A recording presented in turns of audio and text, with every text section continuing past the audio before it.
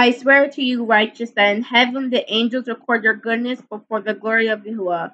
Wait with patient hope, for formerly you have been disgraced with evil and with affliction, but now shall you shine like the luminaries of heaven. You shall be seen, and the gates of heaven shall be opened to you. Your cries have cried for judgment, and it has appeared to you.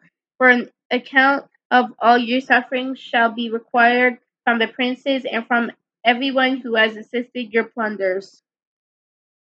Wait with patient hope, nor relinquish your confidence, for great joy shall be yours, like that of the angels in heaven.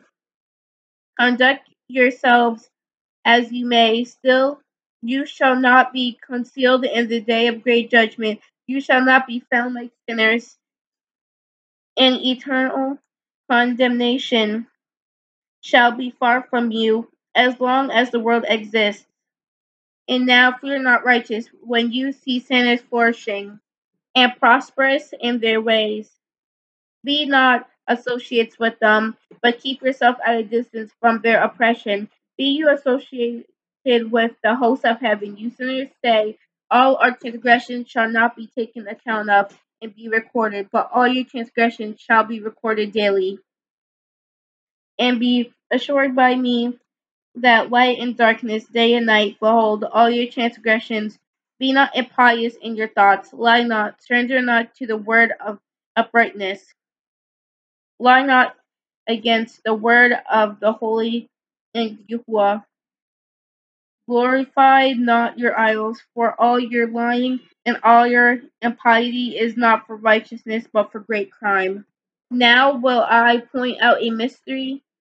Many sinners shall return and transgress against the word of uprightness. They shall speak evil things, they shall utter falsehood and create a great creation, and compose Ephraim in their own words. But when they shall write all my words correctly in their own languages, they shall neither change or diminish them, but shall write them all correctly, all which from the first I have uttered concerning them. Another mystery also I point out: to the righteous and to the wise shall be given Sephrim of joy, of integrity, and of great wisdom. To them shall Sephrim be given, in which they shall believe, and in which they shall rejoice, and all the righteous shall be rewarded, who from thee shall acquire the knowledge of every upright path in those days, says Yahuwah.